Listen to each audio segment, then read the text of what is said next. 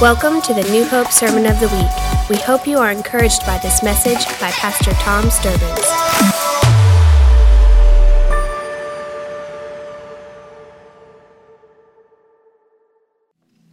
Let me just jump right in without any explanation and read a few verses of Scripture to you.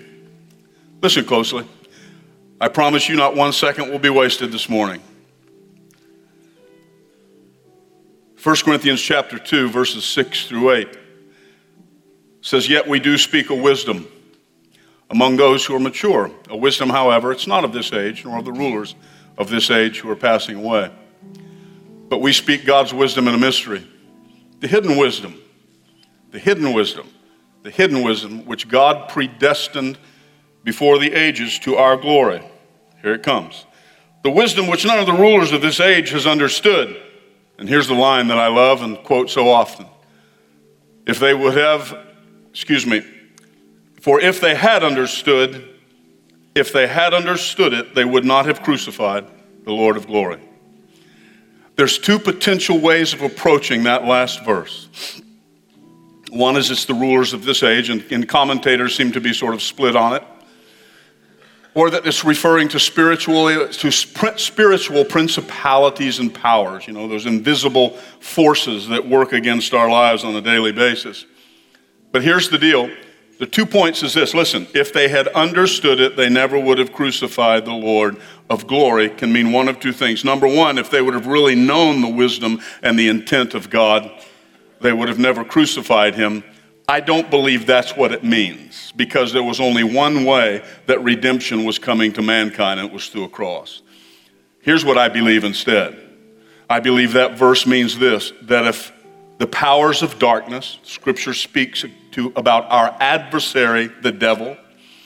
Throughout the Bible, it's referred to as Satan. And can I say to you, there is a very real force at work against your life and against the well-being of this planet and against the Church of Jesus Christ. And if you think not, I can talk with you. I believe and show you in Scripture that it's not just mystical whatever, but it is a substantive reality we're engaged in, that spiritual warfare. And here's what I believe. That if they would have understood what Paul, the writer of this letter, would also write, that it was on the cross that Jesus Christ overcame them and conquered them. See, I believe that in another realm, if you will, picture the cross of Christ on that hill called Golgotha, just outside Jerusalem. Picture it. There's 3 crosses.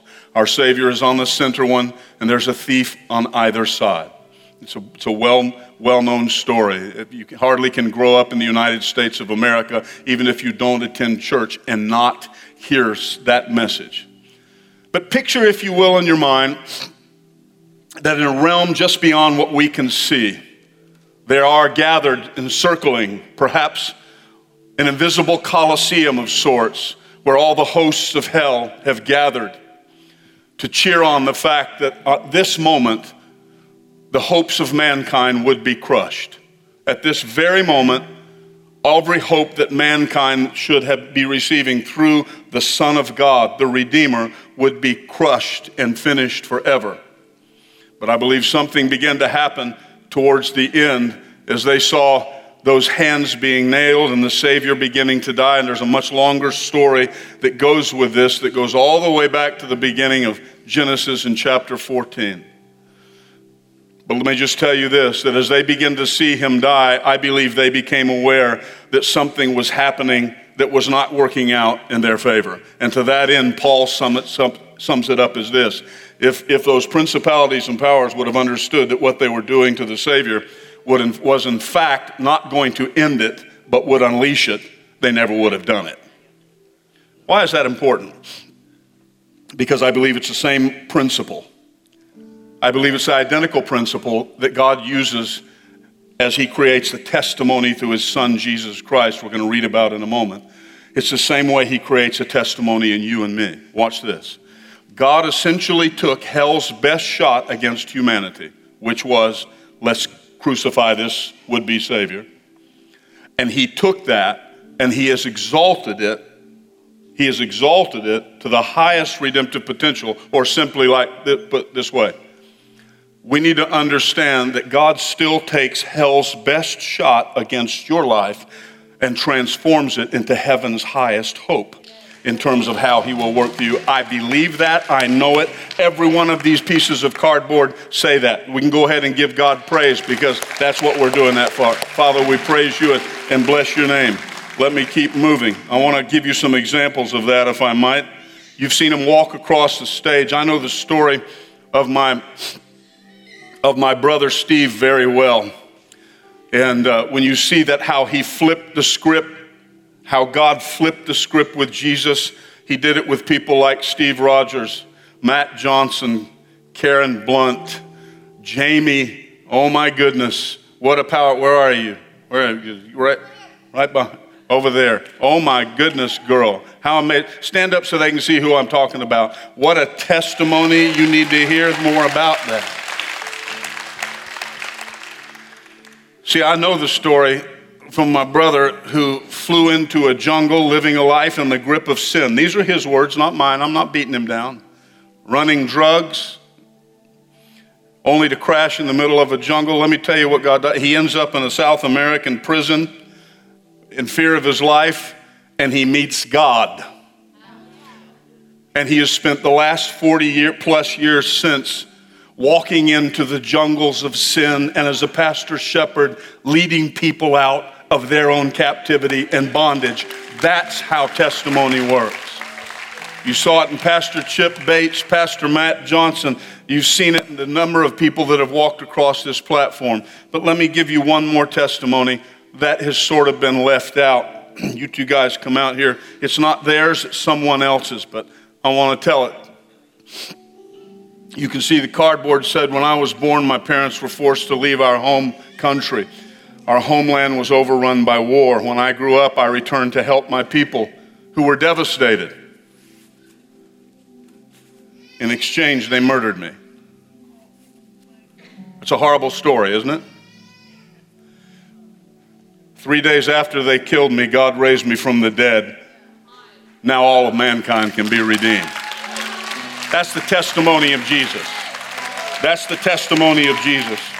And I'm going to skip ahead because my heart just, thank you, gentlemen. I want you to listen to something from 1 John chapter 5, verses 9 through 12. Amanda, you're awesome. I didn't know if I even sent them to you. Boy, she's great. Listen closely. If we receive the testimony of men, the testimony of God is greater. Anybody here excited to know that God has a testimony? When God shows up and says, let me testify.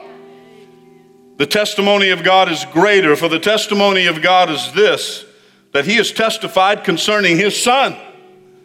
The one who believes in the Son of God has this testimony in himself. The one who does not believe God has made him a liar because he has not believed in the testimony that God has given concerning his Son. Verse 11, and the testimony is this, that God has given us eternal life, and this life is in his Son. He who has the Son has the life. He who does not have the Son does not have the life. That's good news. Let me give you another passage of Scripture.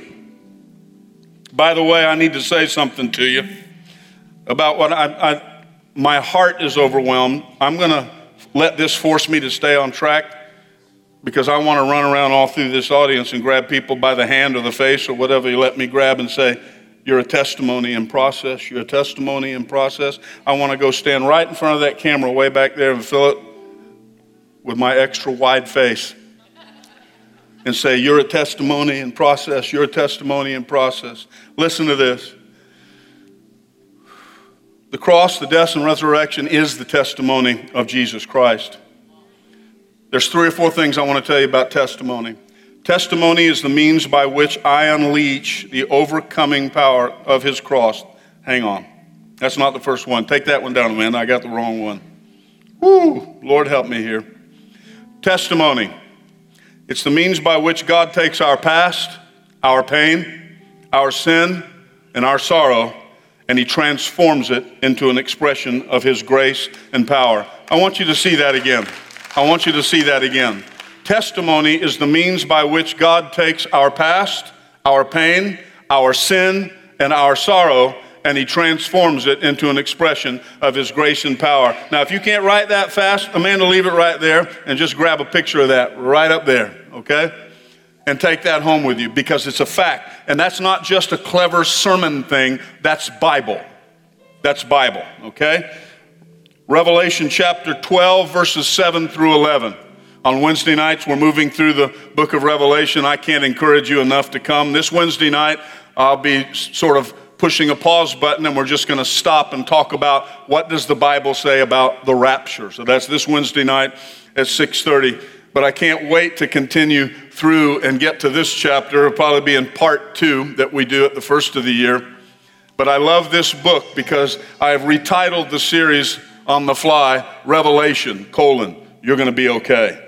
In every page I turn, it's a statement. God says, yes, things are happening, have happened, and will happen. But I am the God who is, who was, and the God who is to come.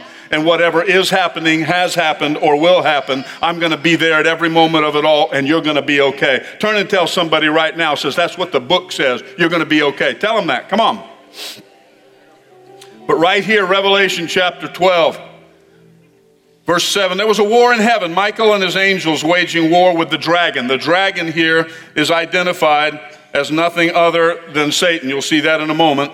The dragon and his angels waged war, and they were not strong enough, and there was no longer a place found for them in heaven. Well, that's a picture, isn't it? And the great dragon was thrown down, the serpent of old who is called the devil and Satan and deceives the whole world. He was thrown down to earth, and his angels were thrown down with him. Then I heard a loud voice in heaven saying, now salvation and the power and the kingdom of God and the authority of his Christ have come. And for the accuser of our brethren has been thrown down, and he who accuses them before our God day and night. And they overcame him because of the blood of the Lamb and because of the word of their testimony, and they did not love their life even when faced with death. Here's the next principle we need to take away. Testimony is the means, but from this verse, listen, testimony is the means by which I unleash the overcoming power of his cross in my life. I want us to get that. You need to find some occasion every day, somewhere, in some way. Man, this is one of those moments I really wish I could go out, honestly, and sort of grab you by the face and say, watch my lips, listen to every word. I'm not doing preacher hype. I'm not trying to get you excited. I'm trying to give you a moment here, a scriptural principle. I really wish I could go and let me be rude here and point you and say you and you and you and you and you and in the camera and you. Find an opportunity some way in every day to tell some piece of your story of where you've been and where God's brought you to. It may be only in passing for 60 or 90 seconds, but I believe this. I believe what I'm about to say. These verses of scripture said they overcame by the blood of the Lamb and the word of their testimony. Do you understand that association? That there's never a moment when I offer my testimony. See, listen, because I don't have a testimony if God doesn't have one. The testimony of Jesus is that he was killed, he died, and he came back from the dead, and he has conquered death, hell, and the grave. And because the word says he overcame, I will overcome. Do you understand that, number one, if he doesn't have a testimony, I don't have one. But here's the other side that bugs the snot out of hell. That if I do have a testimony, it is only because of that one. So when I open my mouth about my story on a spiritual realm before that same crowd, if you will, coliseum of principalities and powers, when I dare mention the fact that I have a testimony, they understand I only have one because he has one, and the one that he has is the cross, and they don't like hearing about the cross. Can I go ahead and just tell you this right now? One of the reasons they hate, and I used to have a cross position, that's probably still there, so that it could drop and lower it. Genesis 14, the first covenant was initiated by Abraham as he lifted his hands before heaven and earth. That the last covenant, the new covenant, brought by Jesus Christ. A covenant is a means by which God reaches to humanity, by the way. That covenant. God reaching and saying, I'm reaching. I want to make an agreement with you. I want to make myself available to you. I want to make myself readily available for you. That's what a covenant does. God acting from his side saying, I'm here if you want me. I'm here to help you if you need me. I'll always be there. I'll never leave you or forsake you. And beloved, can I tell you that there was a second thing that that I believe is the most powerful poetic picture. That when that last covenant was executed on and through the cross, the Bible tells us that. Here's the picture. When they nailed him, it was like this, but when he ran out of breath and died, they said his body slumped and a terrible thing happened. You see, in Genesis 14, when Abram lifted his hand 400 years later, God says, if he lifted his hand, it's an act of oath and covenant. God would say, on the day he lifted his, I lifted mine. That's important. Why? Because it's a binding agreement. In Matthew 16, we studied just last week, says, whatever you make binding on earth shall have been made binding in the heavenlies. Can I tell you this? That when the Savior died and his body fell down, his hands went up. And when his hands went up, I believe principalities and powers looked and said, no, I was here a couple thousand years ago when this happened in the wilderness, and it didn't work out well for us. And I don't think it's going to work out well for us today, because there was a second set of hands lifted towards heaven by none other than Jesus Christ himself. And on that cross, when he lifted his hands and made binding the oath and covenant, the last covenant, it is forever available to us. But can I tell you this? Every time you lift up holy hands, guess what fits those hands? Guess what fits? Guess what fits? A cross. And the last thing hell wants to be reminded of is that testimony. It's why I encourage people here. I don't care. You say, I'm not a hand lifter. I'm not one of those. I'm really more subdued. That's fine. It really is. You don't have to lift your hands, but you get to. And when people come in and say, well, that's not really who I am, I love for someone to say that. Men say that, seemingly. More, and I love getting to talk to men and getting up close to men. I'm going to pick on you. It's Jason, right? Come here, son. I'll pick on you. Walk right down front here so we can get in that light, or it's dark in the camera. You walk up to me and you say, well, Pastor Tom, that's just not I'm not that kind of guy, you know. I say, bro, I get that. That's all good. But guess what? Let me give you a good theological working definition of worship. Worship is the process by which God's trying to make you something other than what you are. So the good news is you can say, that's not what I are. And God says, great, I'm giving you the opportunity that you can be, am something other than you am or are. That's why we do that. That's why we worship. Thank you. You see, there's no greater act of worship than obedience in the big sense. And I encourage people here, when I lift up holy hands, I believe God leads back. See, I believe that just lifting holy hands, Hans, I can build this theologically, is a testimony. I walk in here, I'm sorry, this isn't in my notes. It happens. I walk in here and say, Father, life has been coming against me. Stuff has been happening. Hell is trying to derail the very promises of my life. But Lord, I'm just going to lift up holy hands in the same fashion that if I lift up holy hands here on earth, whatever I make binding on earth shall have been made binding in the heavens. That's number one. But number two is this. I just want to remind hell. And here's the principle, that a testimony is reminding hell of the last time they tried and failed. Watch this. See, I want you to get this. Picture this. We watch all sorts of sci-fi, CG animation and stuff. So I want to picture you standing across and this dark cloud of millions of evil forces. And it's going to say, I'm going to crush your life, take your children, ruin your finances. You're going to be lost in this pandemic. It's going to be horrible. We don't know what's going on. And we're sitting there saying, oh, what am I going to do? I got an idea. We look back at it and say, take that. Why? That's the cross.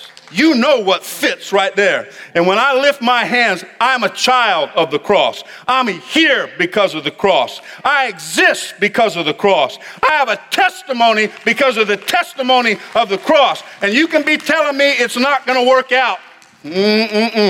But I know the end of the story. Hallelujah. Give the Lord praise right there. I got one more thing to tell you, I think. Testimony today is going to be that Pastor Tom managed. I got that one. Testimony is a reminder to spiritual forces. The spiritual forces of darkness of the last time they attempted and failed. Have I done all the scripture you need to hear? I have.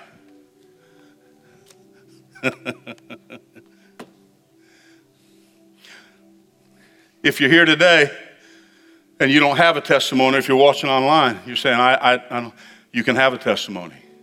If you haven't accepted Christ as your Savior and invited Him to be the one that takes the story of your life and transforms it into an expression of grace and power, I want to say again, and I wish we had a lot more time, I'm serious. Tomorrow morning, Lord, give me an opportunity. Most days I get to share some piece of my story or testimony with someone because it so impacts how the gospel is communicated, which is how testimony works. Remember, God takes hell's best shot and turns it into a tool of redemption in your life and through your life to impact the world around you. And you may not feel it when you just say, yeah, well, this is my story. See, if I were to sum up what was on that card about the Cub Scout leader, it's this, that shame just crushed my life. Shame. And shame defined here in our series last year from Brené Brown is the sense that you're not enough and won't be enough. Shame crushed my life. But I have a story to tell of a God I met and a Holy Spirit whose grace and power lives in me. And I am enough. I am enough by the blood of the Lamb. I am enough by the resident power of the Holy Spirit, and so are you. I get the chance to tell that. Can I tell you, whenever you just tell a little bit of your story, you don't have to go into the cross. You don't have to say the blood of the Lamb. You don't have to say those words. Just tell a piece of your story. See, because where the real battle's happening is beyond the visible realm. And those listening on the other side, not the human you're talking to, but I'm talking about those spiritual forces and powers, they know what you're up to. Matter of fact, you can just look past the shoulder of the person talking to and say, you know what I'm doing here, don't you? And then go back. No, don't do that. They'll think you're whacked. It's okay, though. That's not a bad place to be. People think that about me most days. It's good, I'm telling you. And it creates space between you and other people. You know, that'll come to you later. But here's what hit me as I was walking down the back hallway, and there was someone coming down the hall, and I've known the journey of their life for the last several years, and I really believe it was the Holy Spirit prompted me, Pastor Don, to turn around and say, that thing is going to end up. I said, hey, son, that thing's going to end up on a piece of cardboard. Here's my closing image. I wish this had come to me earlier so I could cue this. And I don't know, is Matt back there today? No? Yes? No? Now, we have a spotlight, a cue setting right here. And I wish we could black the whole room to where I could be right here in this little spotlight all by itself and on my knees. Okay? And here's what I'm going to encourage you to do this week. Because there's some of you sitting here who you're walking through your testimony right now. You're walking through it. You don't know that. I remember my brother. He died in 1994 of AIDS. Hilarious, amazing person of passionate pursuit of God and faith. He just would not surrender the battle. It was a battle he fought and continued to fight, hard after God, irrespective of the things that would push back and seek to define him otherwise. But when he would be going through adversity, and especially in the last year or so when the disease really affected him so much physically, and even towards the very end when all it was a bare whisper, he'd lift that hand up and he'd say, bro, I know there's a testimony up in here somewhere. Anybody hear that? I dare you to say that to the face of hell. I dare you to say it when you're facing your thing this week. Or better yet, I got a better one that came from the back hallway encouragement. That we're on our knees praying and we're talking to God. And there's a moment at which in prayer, I'd love to teach on it in terms of intercession, when we really don't just talk to him, but we turn, if you will, empowered by him silhouetting us. I want you to get that picture of us turning to make a declaration outward, and we're silhouetted by this amazing throne of God, the Son of God, the Spirit of God, sort of standing behind us. So when we speak, whatever's out there really isn't looking at me, it's looking right past it. By the way, it's been some years since I told, I'll be back here on my knees in a minute. Let me tell you this story. It's great. I had a training officer, African-American brother. I love him to death. I wish I should reach out. I'll reach out to him this week, having told you about Bernard Moorer. I'm going to tell him to come watch this service. 6'4", 240, big muscular guy. He was about 10 years older than me when I started police work. I was young. They had to sign a waiver. And so he was my training officer for the street, and I rode with him. He trained me. And so we were at this situation outside a very large bar, and hundreds of people, a crime had taken place, a physical thing, a shooting.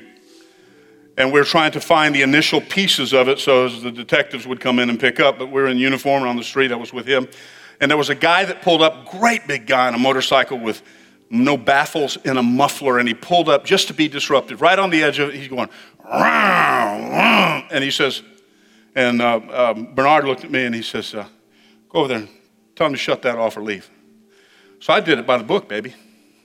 Brand new on the street, walked over and said, excuse me, sir, Deputy Sturbins. You're interrupting our investigation. You'll need to cease and desist, turn that motorcycle off, or leave. This guy was huge. He looks at me and goes, I said, sir, you'll need to either leave or turn that off. You're interrupting. You're impeding an investigation. It's obstruction of justice. He looks at me and goes, everybody now, the crowd's gathering because it's really fun. Third time, I got really forceful. I said, listen, if you don't leave in the next 10 seconds, I'm going to arrest you for obstruction of justice. Do you understand, sir? He looked at me, reached over, turned the key, and switched it off. I said, yeah, he knows who the man is. A little respect. There were other officers there that told me the story later. See, I didn't have any credibility. I didn't have a testimony on the street. But what happened was, Bernard Moore had been with a pad in his hand. I remember how he was standing when I turned my back. He had been over here interviewing people. He just, about the third time, he eased over to where that fellow's line of sight. Fellow was here, I'm here. He was right over my shoulder, and he leaned out like this. And the third time I said, sir, if you do not leave or turn that off, I'm going to arrest you for obstruction of justice. Right coincidentally, Bernard couldn't hear what I was saying, but right at that time, Bernard had his pad in his hand. He looked at the guy like that, and the guy caught his eye, and he goes, guy goes, boom. I'm standing here going, yeah. Back to my story. Do you get that that's what happens when you pray? You're not a threat to hell on your own, but you got somebody right over your shoulder. You got the Savior himself at the right hand of God that says, I met you at the cross. It didn't work out well, did it? And he's back there going. So here's my prayer as I'm facing those things this week. You get ready for it. I challenge you to pray it. I challenge you to get on your knees and face your circumstances, animate them, make them a person, if you will. And I want you to look them right in the face and say, you need to understand something. As bad as you're trying to make it for me right now, here is my confidence. You're going to end up on a piece of cardboard someday. Anybody get that? Anybody get that? Anybody going to pray that prayer this week? You're going to end up on a piece of cardboard someday. Everybody stand to your feet. Why? Oh,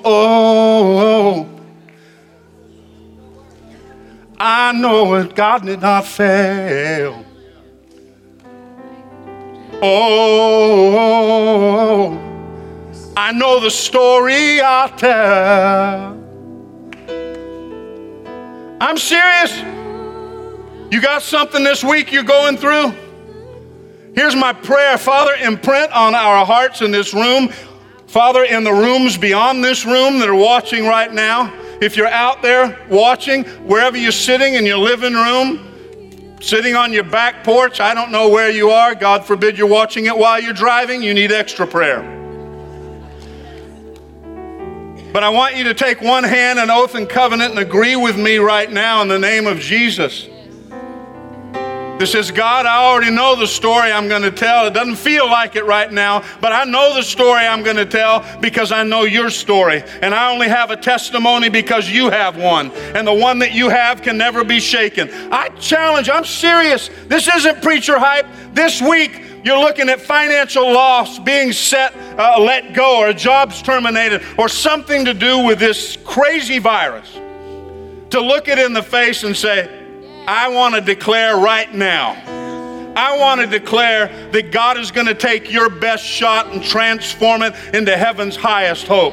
That God's going to take your shot and transform it into a testimony I'm going to share with somebody else and encourage them. I want you to know that one day not far from now, you're just going to be a story on a piece of cardboard. You will not destroy my life. You will not take my life. I will stand and I will have a testimony. Thank you for joining us for the New Hope Sermon of the Week. For more information about this podcast or other resources, visit newhopeonline.com.